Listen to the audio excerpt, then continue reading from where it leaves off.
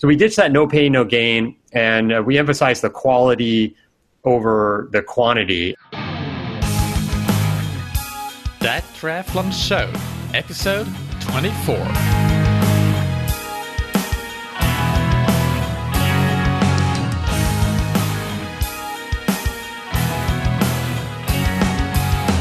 Hello everybody and welcome back to another episode of That Triathlon Show, the podcast presented by scientifictriathlon.com. As always, I'm your host Michael, and on today's episode we have an interview with Kevin Koskela about swim training for triathletes. So swimming is a topic that we've covered before in several episodes, including we've had Caroline Pipes and Brenton Ford on, and Jerry Rodriguez. And especially the one with Jerry Rodriguez is one of the most downloaded episodes to date. It's episode number 3. So I know that swimming is a topic that you guys have desired to listen to a lot. So happy to oblige and bring you another view on swimming from Kevin this time. And Kevin is the founder of TrySwimCoach.com. He was an All-American swimmer in college and has coached master swimmers and triathletes for years. And his approach to swim training incorporates drills and technique training and combined with video analysis. And by that, he helps triathletes get more out of their stroke and be more fluid in the water to have a better triathlon swim. So things that we discuss on today's interview include how to structure your triathlon swim training to improve your performance and how to periodize it, how to make the big picture work. And then we go into, we start with talking about the problems with the traditional approach to swim training, as Kevin calls it, the no pain, no gain approach, and the most common technique flaws triathletes have and how you can correct them. So that's something that I think that many of you will find very, very useful. And we talk a little bit as well about open water swimming and swim-specific strength training. So there's a lot to cover, so I don't want to make this intro drag on much longer. I'll just make it a really, really quick teaser that after the interview, some of you have requested that I give you small little nuggets of the latest triathlon research and science that has come out. So I will do that after the interview. And that's something that I've been doing on the Scientific Triathlon Facebook page as well on a weekly basis. So you can go and like that page by going to facebook.com/scientific triathlon or just typing scientific triathlon in the Facebook search bar. But that's a side note. The main topic for today is swimming. And now we're going into the interview to talk to Kevin. Feel free to take a minute or so to introduce yourself and tell the listeners what you got going on and what it is that you do with triathlon and triathlon swimming specifically. Yeah, absolutely. So my website is TrySwimCoach.com, and we started the site out of the desperate need of triathletes to get better at swimming, because that seems to be the hardest in terms of the technique and really learning the sport to an adequate level. So it started with just giving people workouts, because everybody was asking me as a swim coach for workouts to train for a triathlon. So I designed workout plans that kind of could suit any level, different distance triathlons. But then what became apparent was that nobody was doing the technique properly. So just having a workout plan didn't really mean much. So then we started developing a series of drills that could help people get better at the stroke technique itself for triathlon swimming, and really took into consideration like my background as a competitive swimmer, and then what you need to know as a distance swimmer and triathlete especially, because there's a lot of different things that are involved when you're doing, let's say, a 1 kilometer swim versus a 200 meter swim. It's quite a different experience. So we put together that, and we've been selling our programs on the TrySwimCoach.com site for quite a while now. And we have a membership site now where people join, and they get to join our membership group, which is the TriSwim Success Group. And then you get this step-by-step approach, step-by-step formula to getting better at swimming and to really start from the ground up and learn the things that you need to learn to get to the next level. So we have it set up so that it's just easy to go step-by-step and improve your freestyle. And then we also still have the workout plans, and we've got a lot of other like tips and techniques and things that aren't really discussed that much out there that we really think that people need to know. And then you also have your podcast, of course, Try Swim Coach. And I've been a long time listener of your podcast, and I think it's really great. I've learned a lot just by listening to the podcast, which is kind of fun that you can actually learn something to apply something in your swimming and improve your swimming just by listening to explanations. But it does work. So that's really cool. Thank you for that. And you touched on it quite a bit already, but the question that I want to dive into right now is more on your swim training philosophy for triathletes, and how does that differ from a traditional approach that a competitive college swimmer or somebody like that or regular master's training programs would take? Yeah, I love this question because it ties into our philosophy. And what I saw a lot out there, what I still see a lot out there, is this training philosophy that people want to apply it to triathlon in general. And that is like the no pain, no gain. And I grew up with that. I heard it my whole swimming life and my athletic career.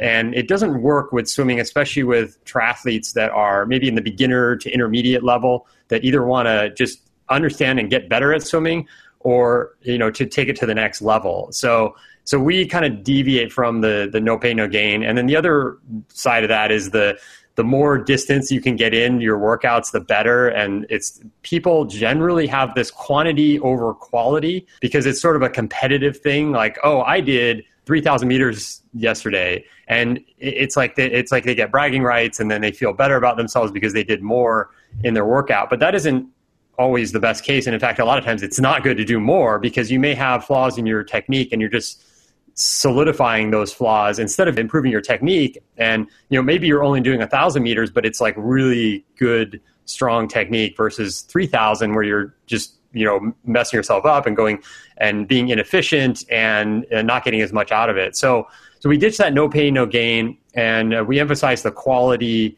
over the quantity. And the quality comes from putting in the time to learn the drills, to learn how to swim the proper way for triathlon. Yeah, that's a very interesting point. And that reminds me of when I was a teenager and was playing different instruments. And when you play instruments, it's not about how many hours you spend. You can spend however many hours and not improve at all if you don't practice with quality. And this is a bit the same with swimming because swimming is really a sport that is focused heavily on technique. So right. You mentioned beginners and people at more advanced stages, and obviously it will differ depending on the level that the swimmer you're coaching are at. But can you give us just a general overview of how you go about designing your training programs for triathlon swimmers on, let's say, how do you structure drills versus intensity versus just regular easy swimming, and the frequency and volume of workouts in general? Yeah, before I get to that, I wanted to just expand a little bit on our philosophy and this idea of a traditional approach, because I think there's some other things before you get into the actual workouts and how many drills you're going to do and how much intensity.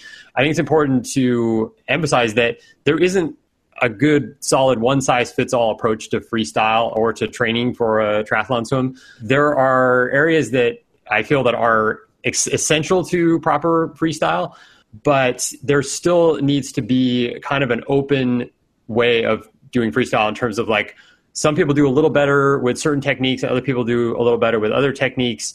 And that's where I think where we differentiate ourselves in terms of all the swim training programs out there is that I don't get stuck on one way, like this is the only way and you have to do it this way, where I see that all over the place, all over the internet, where it's like you look at YouTube or various websites and they're like, this is the way everyone needs to do it. But it really depends on so many factors. It depends on what level you are now, where you want to go, what races you're doing or what race you're about to do, what part of the season you're in.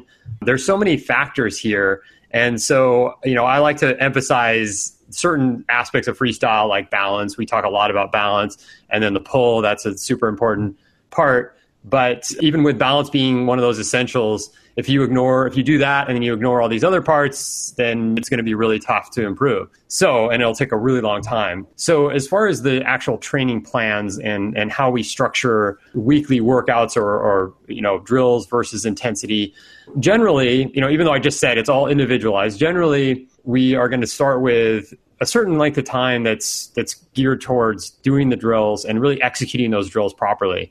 So, and that can vary depending on, if it's a true beginner, someone that's just learning freestyle, that can be like 2 months of just doing drills. And it sounds like a really long time, but that's often what it takes. And I don't like to say it's a specific time period because everyone's so different. Like I've trained people that pick it up so fast for whatever reason. Maybe they just have an inclination to swimming, but they pick it up super fast, and within 2 or 3 weeks, they're already doing they're swimming really well. But most people, it's going to take a little longer than that, and there's going to be some lessons involved. So it's going to take, maybe a month, maybe 2 months to get up to speed to be able to go to the next level. So after the drills period, then I recommend or I prescribe getting aerobically fit before you do anything. So then you've got your stroke in order, you've got, kind of the basics down. Then it's a matter of building up that aerobic capacity. And so there's going to be a couple, 2 to 4 weeks, depending again on when your race is, how long your race is and all that. We're just building up aerobic, and that involves some long swims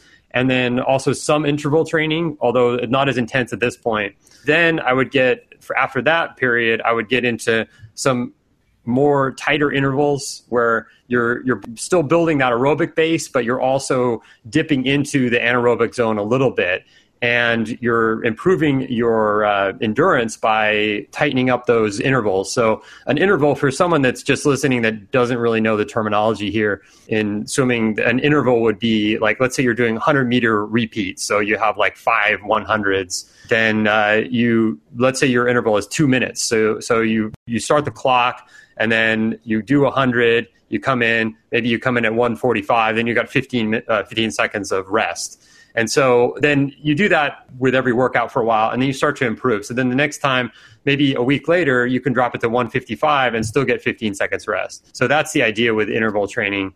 And so that's kind of the season. And then after that, we want to add in some sprints. So we really like sprints. Like the Tri-Swim Coach philosophy involves some of that anaerobic training with sprints, because that's going to be where you really make the gains in terms of going faster. And there is a need to go faster. We talk a lot about efficiency and conserving energy for a triathlon, but for depending on the level you are, some people have a need to go faster in the swim. So that's going to come with the sprints and the anaerobic training. So that will be in the next couple 2 to 3 to 4 weeks of still doing the workouts where you have interval training and some distance, but then incorporating some sprints. And then some workouts are just sprint focused. So maybe you're only doing like 1,200 meters the entire workout, but a lot of that is really high intensity.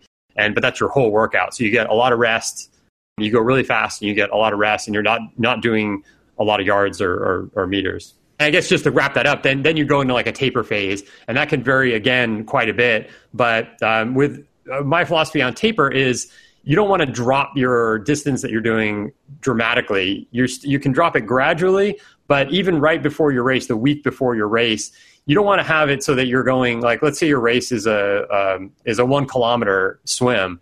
You don't want to drop it so that you're going, you're only doing like 500 meters the week before the race, because you'll start to lose a little bit of that endurance. So you want to keep those yards or meters up as high as what makes sense for you. Definitely, that makes a ton of sense, and especially since given that swimming is the one sport of the 3 in triathlon that you can recover the fastest from compared to running and biking, so you can keep your fitness, your endurance up with the swimming, but still recover relatively fast while you're dropping your running and cycling volume much more dramatically compared to the swimming volume. And right. Also going back to the sprints that you talked about, that's something that I found personally, at least, that helps a lot with technique development. You really, because you really notice if you do even the smallest mistake in the sprint, then it becomes really noticeable and pronounced just because you're trying to go fast and with a powerful stroke. So every single error in your or flaw in your technique, that becomes really noticeable. So as for the next question, you mentioned like beginners and doing a lot of drills and trying to get the technique right before going into any more structured interval training. So what are the most common technique problems that you see with triathletes in their swimming form, and how do you go about correcting those flaws that you see? Yeah, this is another great question. There are so many common mistakes that I see and that we see at Tri-Swim Coach. And so with our program, the swimmers are allowed to send me their video and then I'll critique it. And oftentimes I see the same 3 or 4 mistakes. And so it's easy for me to just rattle off, like, here's what you need to do. But I'll kind of run through those, like what we see the most. And this isn't not necessarily in order. These are all pretty common. But the first one is breathing. People get the freestyle. They actually swim a pretty, after they go through some of the drills and they work on their technique, maybe they work with a coach for a while, they can get to a certain point where it's like everything is going pretty well and everything feels pretty smooth to them. But breathing is another story. That's where everything kind of gets thrown off, because most people, the mistake they make is they lift their head to breathe, and it's kind of hard to explain over an audio. But if people are watching the video, it's like you're, instead of going to the side, you're actually lifting your head all the way up and looking up at the sky instead. And that, what that does is it drops your other arm down. So your body, your mind, it thinks that you're falling. So it'll just start protecting you with your other arm. So then you drop your arm down and you're missing out on that propulsion with that arm. So that causes a lot of problems. So that's why the breathing thing is the biggest mistake that people make. And they aren't able to get to the side because they are possibly most likely not balanced in the water. So they're extending their arm, and then as they go for a breath, everything just kind of drops down, and then they're looking up, and then everything gets worse. So you're getting very little propulsion there. So we start with the balance drill. So that's just kicking on your side, and then the shark fin drill, which is just kicking on your side and then lifting your elbow up. And those two kind of really help with balance. And I recommend doing them if it's your first few times. I recommend using fins like the Zoomers, and that makes it a lot easier to execute the drill. Yeah, and then the second thing would be the head position with that. Sometimes people have their head position is a little off, and that can make it difficult to really to breathe. So you want to look, instead of looking up when you swim, you want to look a little bit down at least. And then when you go to breathe, you want to focus on breathing to the side. So there's another drill where you can practice where you just have your head to the side and just try to get your mouth just above the water, just above the surface of the water. And that's a good one to practice, because that's where ultimately where you want to be. And if you're not there, if that seems crazy right now and that you might drown, then practice the balance drills, because that's what's going to get you there eventually. And then the more you practice the swim, doing that, the easier it's going to become. So the second thing I would say, common mistake, is the sinking legs. This is something that I see with triathletes all the time, and this is also balance and head position. So it starts with balance. So like I said, those two drills that I just mentioned, you could also do those for the sinking legs. And if you do have this, if your hips and legs are sinking while you're swimming, then put on a pair of fins to do these drills, because that will help accelerate your progress here. And so then that's the balance would be the first thing. And then the head position, again, if you're looking up when you're swimming, your hips are likely going to sink. So that happens all the time with triathletes, especially if you have like low body fat, which you see a lot of triathletes, you're really going to be sinking. So just drop your head down a little bit, and you can kind of tell while you're swimming, you'll drop your head, you'll feel your hips kind of rise up a little bit. And if you're still too high, you can tell. So you want to just keep going. You want to have a little bit of the back of your head out of the water while you swim, and it's easier to see on a video than to explain, but that's kind of the way to fix that. And then rotation, so hip rotation, this is another one that most people learn to swim, at least in the US. I don't know how it is in Finland. Maybe you guys have a more advanced swimming technique when you're learning as a kid, but here in the US, it's always been taught this Red Cross method, which is using your arms and legs to swim. Like, you first learn how to move your arms in the water, and then you learn the kicking, and you blow bubbles. And I mean, all these things are taught. So we all learn this way. But what happens is you end up swimming flat in the water. So you're on your stomach the whole time. So you're using your arms and legs. And that's like the worst thing you can do if you're doing like an open water race in a triathlon, because you need the energy to move on to the next thing. Because you could muscle your way through like that method, the swimming flat method. You could totally do it, but you're going to be exhausted at the end of that swim, versus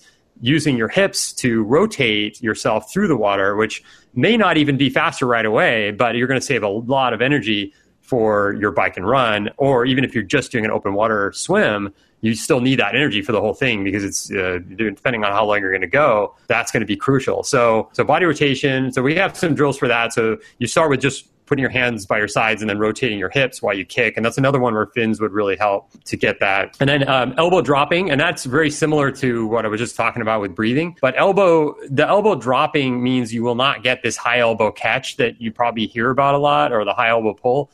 That problem happens is when you rotate, and it may or may not be when you breathe, but you rotate and then your arm just drops before you even are starting to pull. So the solution to that is to extend your arm. So you have your head down, you extend your arm, and then you bend your elbow and then you pull back. So it's an arm extension, bend your elbow and then pull back. And it's easier said than done. It takes some practice if you're not doing it right now.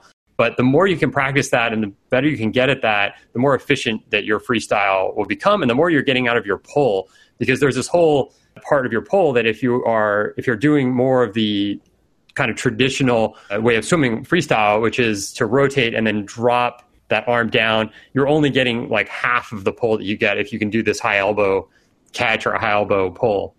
So the last thing would be runner's kick. And that's, I'm sure, Michael, you probably experienced this at some point because you come from a running background, but it's where your ankles are inflexible. So it happens to most triathletes that come from a running background because all that running, your ankles are going to be kind of angled the wrong way for swimming. So you want to just, first of all, so runner's kick is what it's going to do is it's basically your feet act as anchors. So they're actually pulling you back as you swim.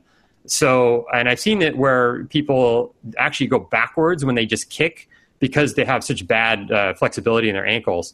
So if you have this, it's not a horrible thing. You can actually get over this really quickly by simply stretching your ankles. So just sitting on your heels like every day, just do that for several minutes every day. That will help quite a bit. And that's like the first step of getting over this runner's kick and preventing those anchors from holding you back. And then after that, I would recommend doing that side kick drill that I mentioned and use the fins, use those zoomer spins, because the zoomers, and those other short fins too will work, but I like zoomers. They will kind of put your feet into the right position. So it sort of gets you used to being in that position. It helps with the flexibility. And then the third thing would be the vertical kicking. So if you have a deep enough pool, you can just jump in and either like at the beginning of your workout and the end or between sets or whenever you have time, just kick in place in a vertical position.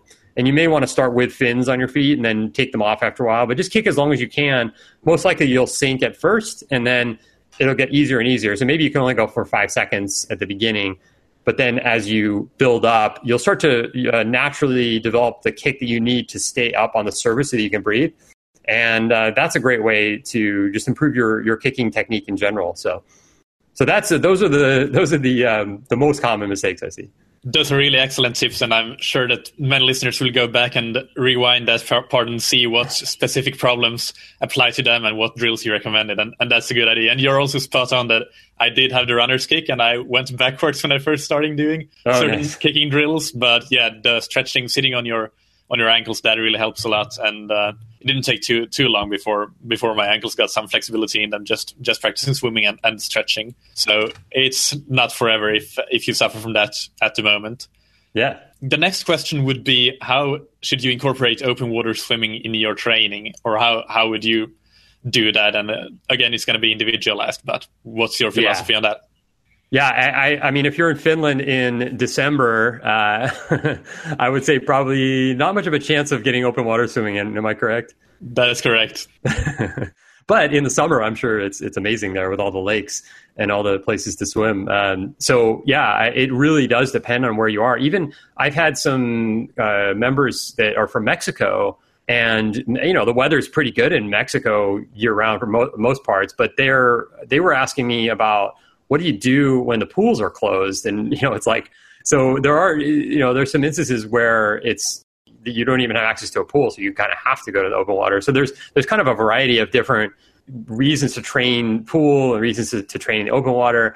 But if you have access to open water and it's not too frigid outside, I do recommend getting in, kind of generally as much as possible, because you want to feel that what it's like to be in the open water. You want to get that feel for it as much as you can, especially if it's simulating the conditions that you'll be in whatever race you're doing.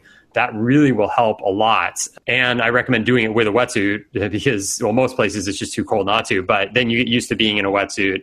And that's another thing that some people wait till the race day to put on their wetsuit, and then it's like a whole different experience swimming. So getting out in the open water and getting your wetsuit is really important. But it's a tough balance because you don't want to. I know a lot of people here in San Diego that just train in the ocean and they hate pools, so they just don't ever get into a pool. And it's just like, and it gets cold here. I mean, the weather's generally fairly warm in the winter, but it gets cold in the ocean. The ocean is Fahrenheit like 56 degrees in the winter. But people they can't stand pools. They don't want to get in the chlorine, whatever it is. So they just train open water. And I see a lot of those people, their technique could be a lot better. And I think that's where you lose something. So for in season, if you have access to open water, I suggest that you get into open water at least once a week. If you can, once a week is great. And then the rest of your pools or rest of your swim sessions would be in the pool, because there's so many more things you can do in the pool as far as technique goes.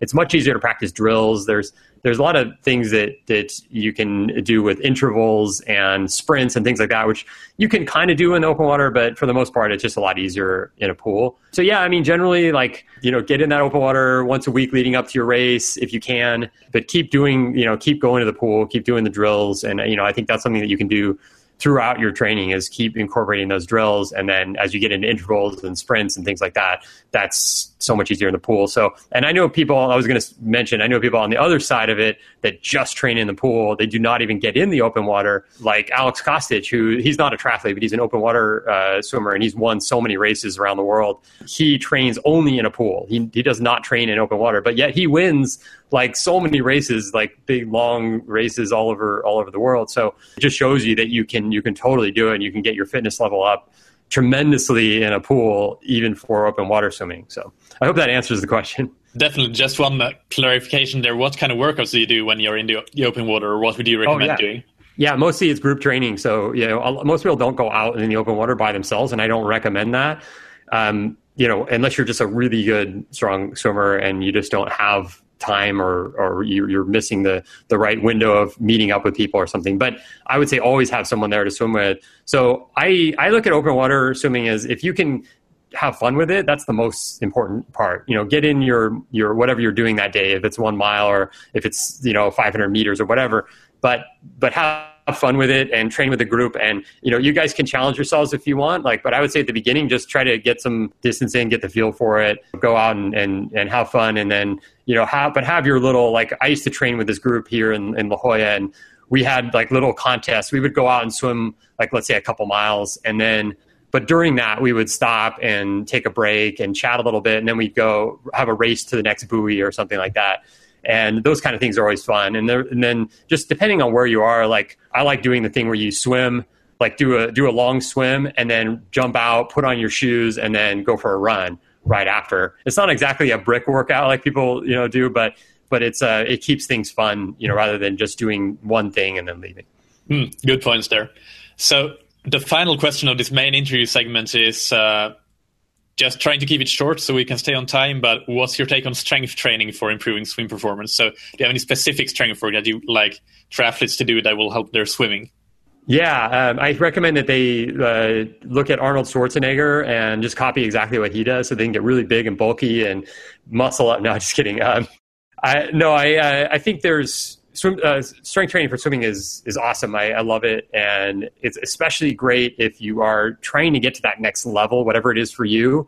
If you are, sort of at the beginner level, you want to advance to the intermediate, sort of mid-pack level, or if you're a competitive triathlete and you want to get your swim to the point where you're competing with the upper levels of your age group, the strength training is something that's really going to help. Now, as far as specifics go, it really depends on who you are, where you are in your training, what race you're training for, how long the race, all these things. There's so many factors in it. But in general, we like the dry land kind of exercises. So the elastic tubing is great. If you can just get elastic tubing and sort of simulate freestyle, that's a good start. I mean, you can get some workouts in there. Just do some intervals. And we have some videos on this, but just doing that, the simulation of freestyle, and then jumping in and doing your swim workout.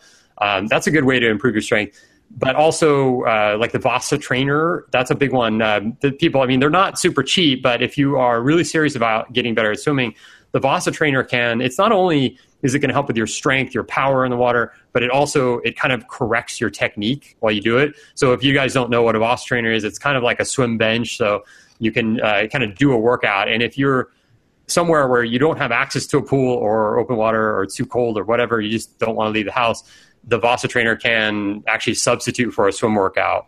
Of course, I wouldn't recommend doing that all year round, but especially this time of year for the northern hemisphere people, stuff like Vasa trainer is pretty cool because you can actually just do your swim workout at home, and you're also working on your strength. So there's a lot that you can do in the gym as well.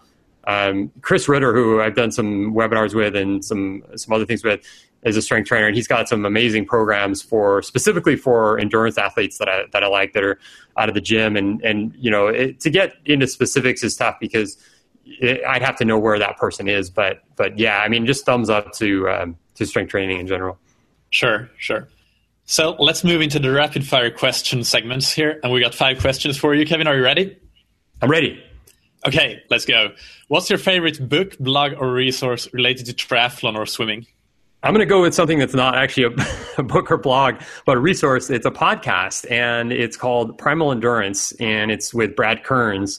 I've listened to, I think, just about all the shows now, and they're really amazing. So I highly recommend any triathlete, anyone that's involved in endurance sports, to jump on this podcast. What's your favorite piece of gear or equipment? Well, it's probably not too surprising to the listeners, but because I've mentioned it a few times, but Zoomer's fins are my favorite. That's going to accelerate your progress in swimming. And there's no concern with getting addicted to them as long as you are using them just for drills and not for swimming faster. That's the big difference. So we use them for almost all the drills we do. We use Zoomer's fins. For swimming, we rarely use Zoomers because a lot of times people use them to get faster so that they can compete with their teammates or whatever, and that's not going to help you. But so Zoomers. That falls in nicely with the next question, which is, are there any swimming tools that you think are overprescribed or overused? Yeah, I can't decide if it's pull buoys or kickboards. I have to say that, well, I mean, both of them are abused by triathletes quite a bit. There are some uses for pull buoys. So despite the fact that I've written a lot of things that are anti-pull buoy, I'm not completely anti-pull buoy because there are some uses for them. But I think there's specific uses, whereas a lot of triathletes and sort of newish swimmers, they put on that pull buoy and all of a sudden they're going way faster because they don't have to think about their balance in the water. But I think that the more you can work on that balance, the better off you're going to be. And if you use the pull buoy, it sort of gives you the artificial feeling of being on top of the water. And then the kickboards don't really help you. I'm not anti-kickboards either completely, because I think there are uses for them in terms of like you want to have a social time with your swim and just get a kickboard and talk to your friend. I think that's great. But if you're doing it to get better at kicking or better at swimming, it's not really going to help because you're kicking on your stomach and you really want to be more on your side when you're swimming. So yeah, I'm sort of a pull buoy and kickboard Nazi. So is there a personal habit that you have that helped you become a great swimmer? Yeah, I'd have to say that it would be self-acceptance. It's the idea of accepting where you are and not comparing yourself to everyone around you. And so I talk to a lot of triathletes on a daily basis that are struggling with swimming. And oftentimes I hear this thing of like, I'm so slow, or I'm a horrible swimmer, or I'm the worst, or I'm going to come in last, whatever it is. It's all these put downs of yourself, but generating that self-acceptance, and this can apply to so many areas of life. I mean, this is everything in life, and this is how to become happier with yourself in general. But with swimming, it's self-acceptance. Start where you are now and think about this. Like, you are going to have a much easier time improving yourself, whatever you're doing, if you can say, okay, this is where I am now. Like, I don't know how to do all these things, but I know I'm here now and I know this is what I can do. And you have this, it's really actually pretty awesome because you have so much room for improvement. Whereas someone that's like a professional, they just have little tiny areas where they can improve. So you as a beginner or even like an intermediate, you're going to have like all this huge area where you can just make all these little improvements that are going to add up to bigger gains. And so it's exciting. You can keep working on this and experience this over the next few months or years. And yeah.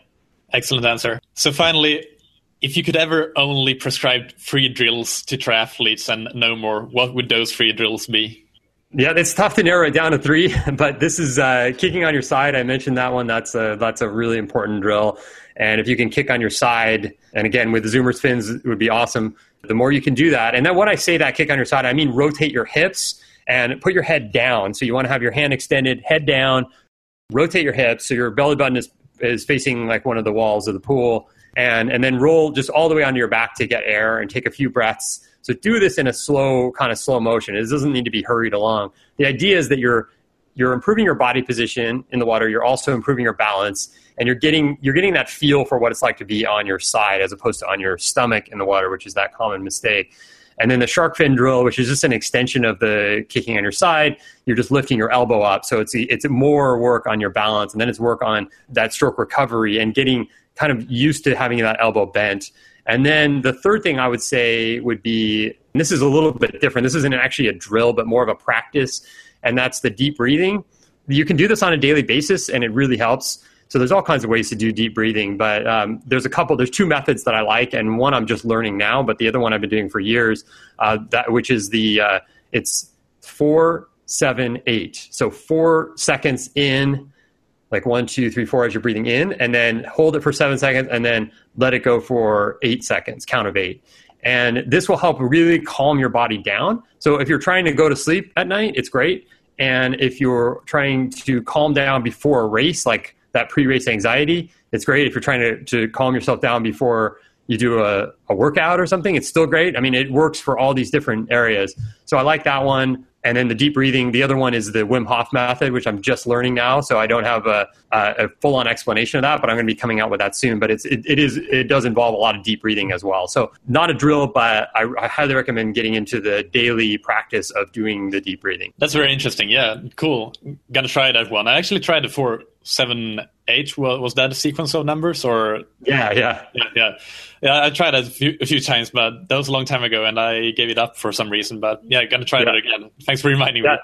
Yeah, so, don't do it too many times. Don't do it too many times when you first start out, because you'll get really dizzy. So it's really weird. It's like, when did you do 3 in a row? And it's like, whoa, what happened? So yeah, just start off with 1 or 2 and see how that feels.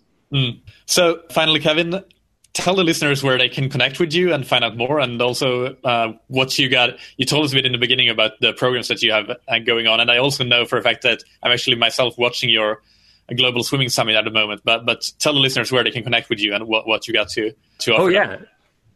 Yeah, for sure. So first, my website, tryswimcoach.com, you can just go there, and we have a blog there too. So we post blogs about twice a week, just all kinds of swimming related topics, and we have videos going out. So if you go to tryswimcoach.com/blog, you'll see that.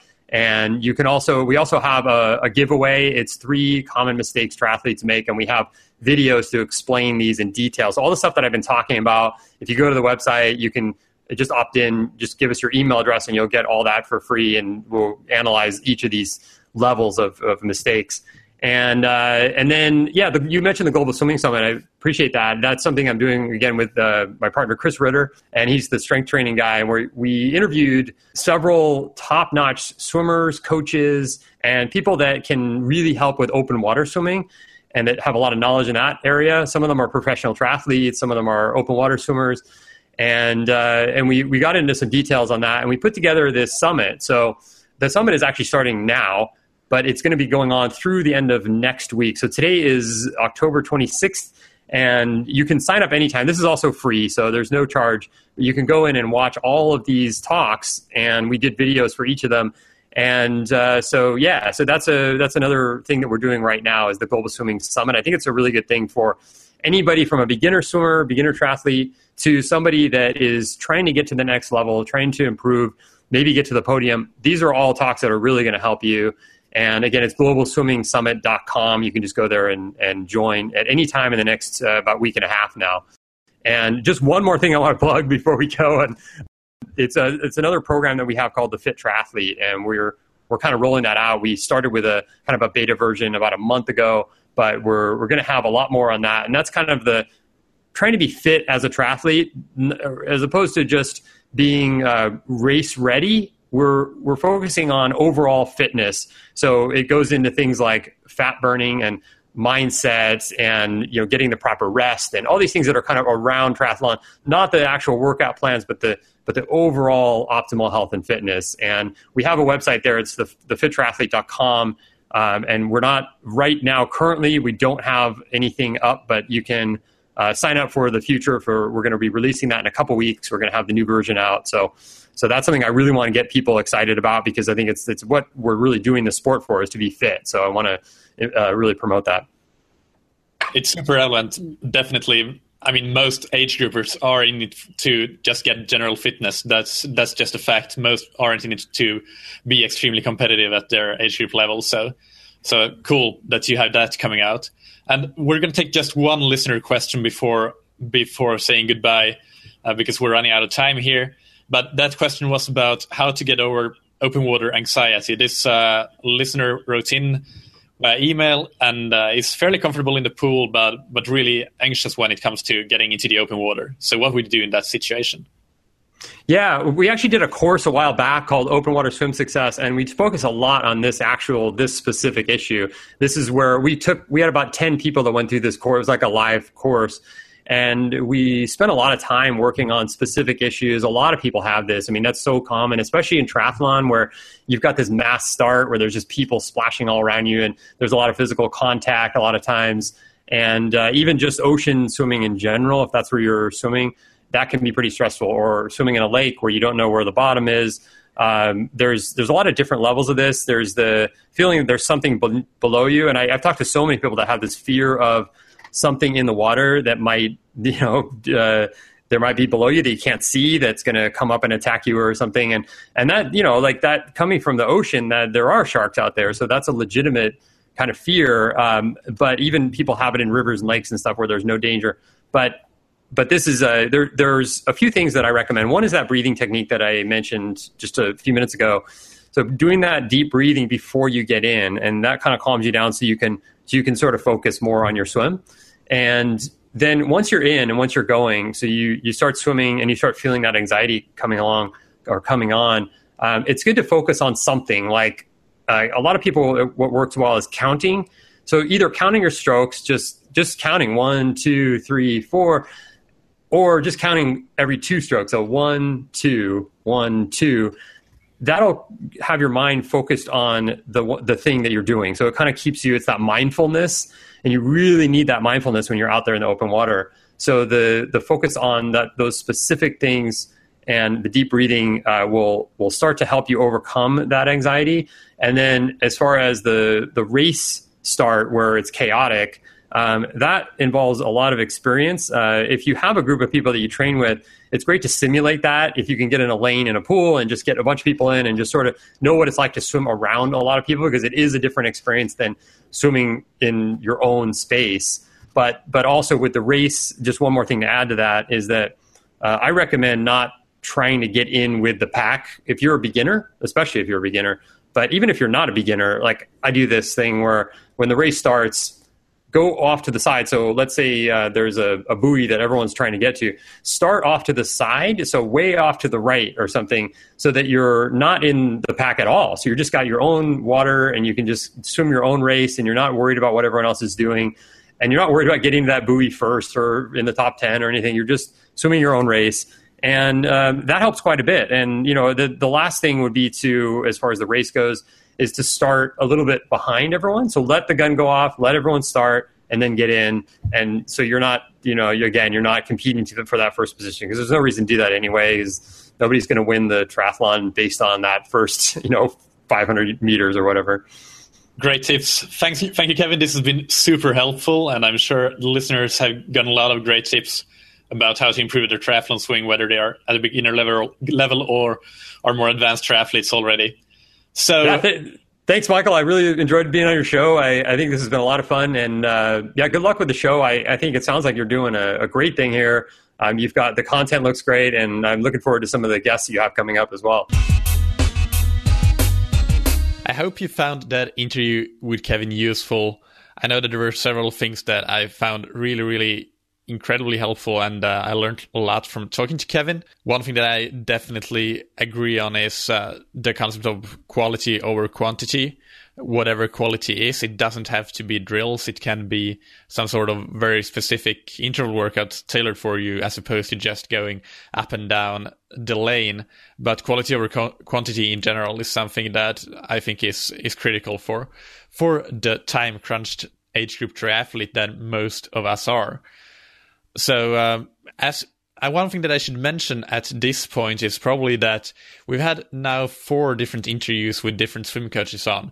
And if you have been with us from the start, you may have noticed that they all have slightly differing opinions, not always contrasting, but sometimes they are actually very much contrary to each other's in certain specific points or details or cases that they teach.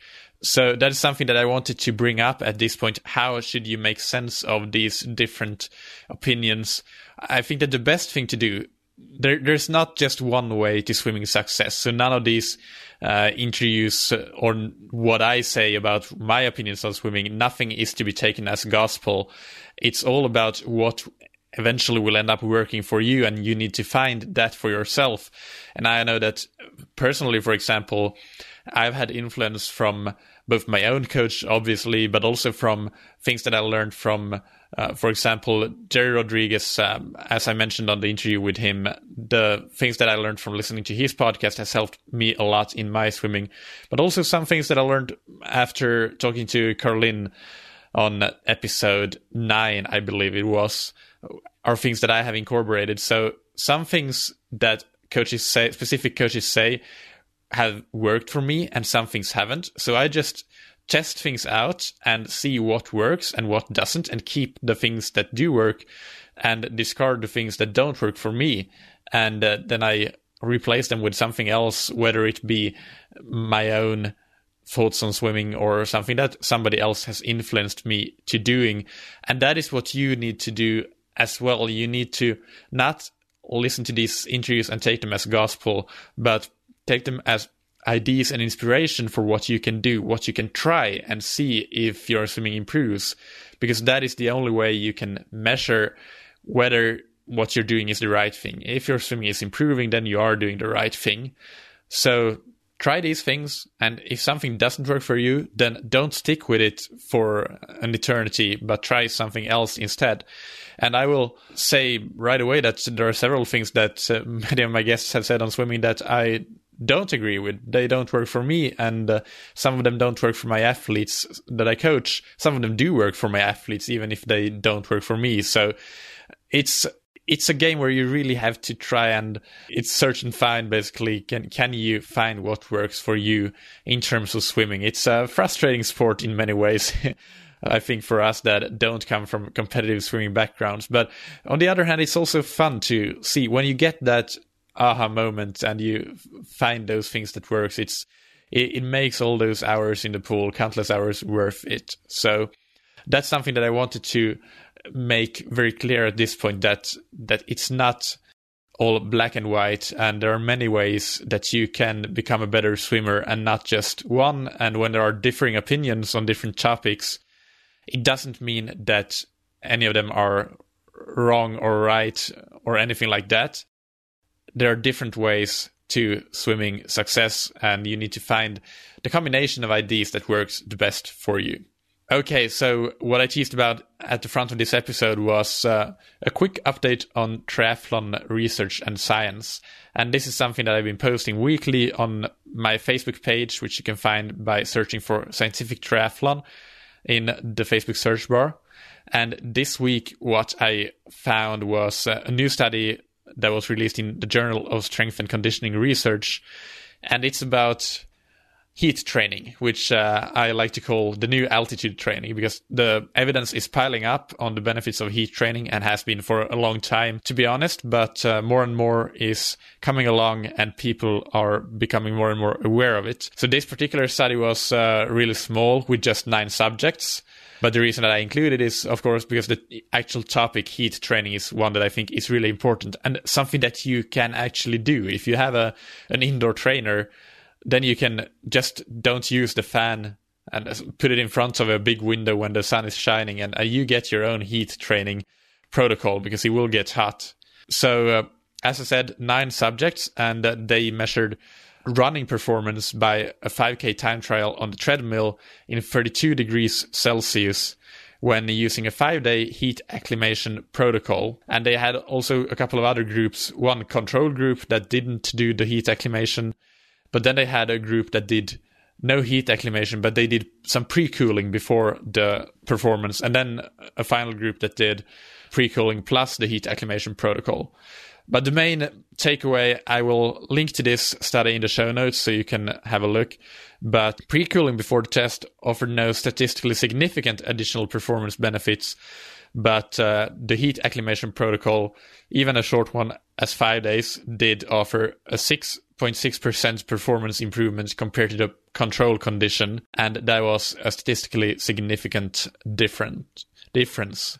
So just to cite the researchers or the study, heat acclimation achieved through cycle training yields a larger ergogenic effect than pre-cooling on 5-kilometer running performance in the heat, although pre-cooling remains beneficial when heat acclimation is not possible. So they did find an effect of pre-cooling when they did not combine it with heat acclimation.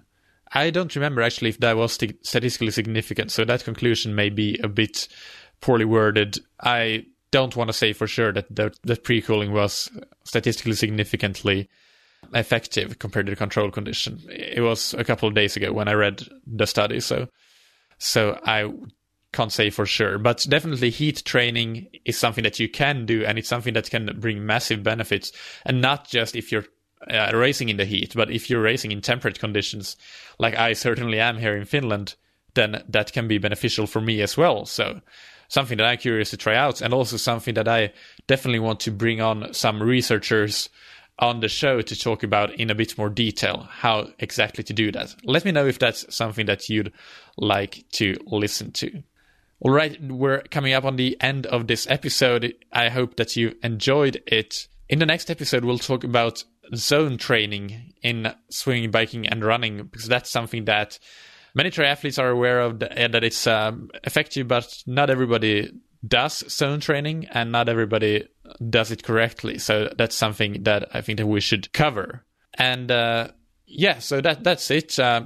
Remember to subscribe to this show, and if you like the show, can you please do like so many people have done already and email me, and I'm so grateful to all of you. For example, I recently had a conversation with Chris, a listener called Chris, and he had talked about the show to his entire triathlon training group in the United States, 500 members or so. So that was super exciting to hear. Thank you for that. All the other listeners as well, if you would like to spread the word and tell your friends, that really helps out a lot, and I'm super appreciative of that. As always, thank you so much for listening. Keep training smart and keep loving triathlon.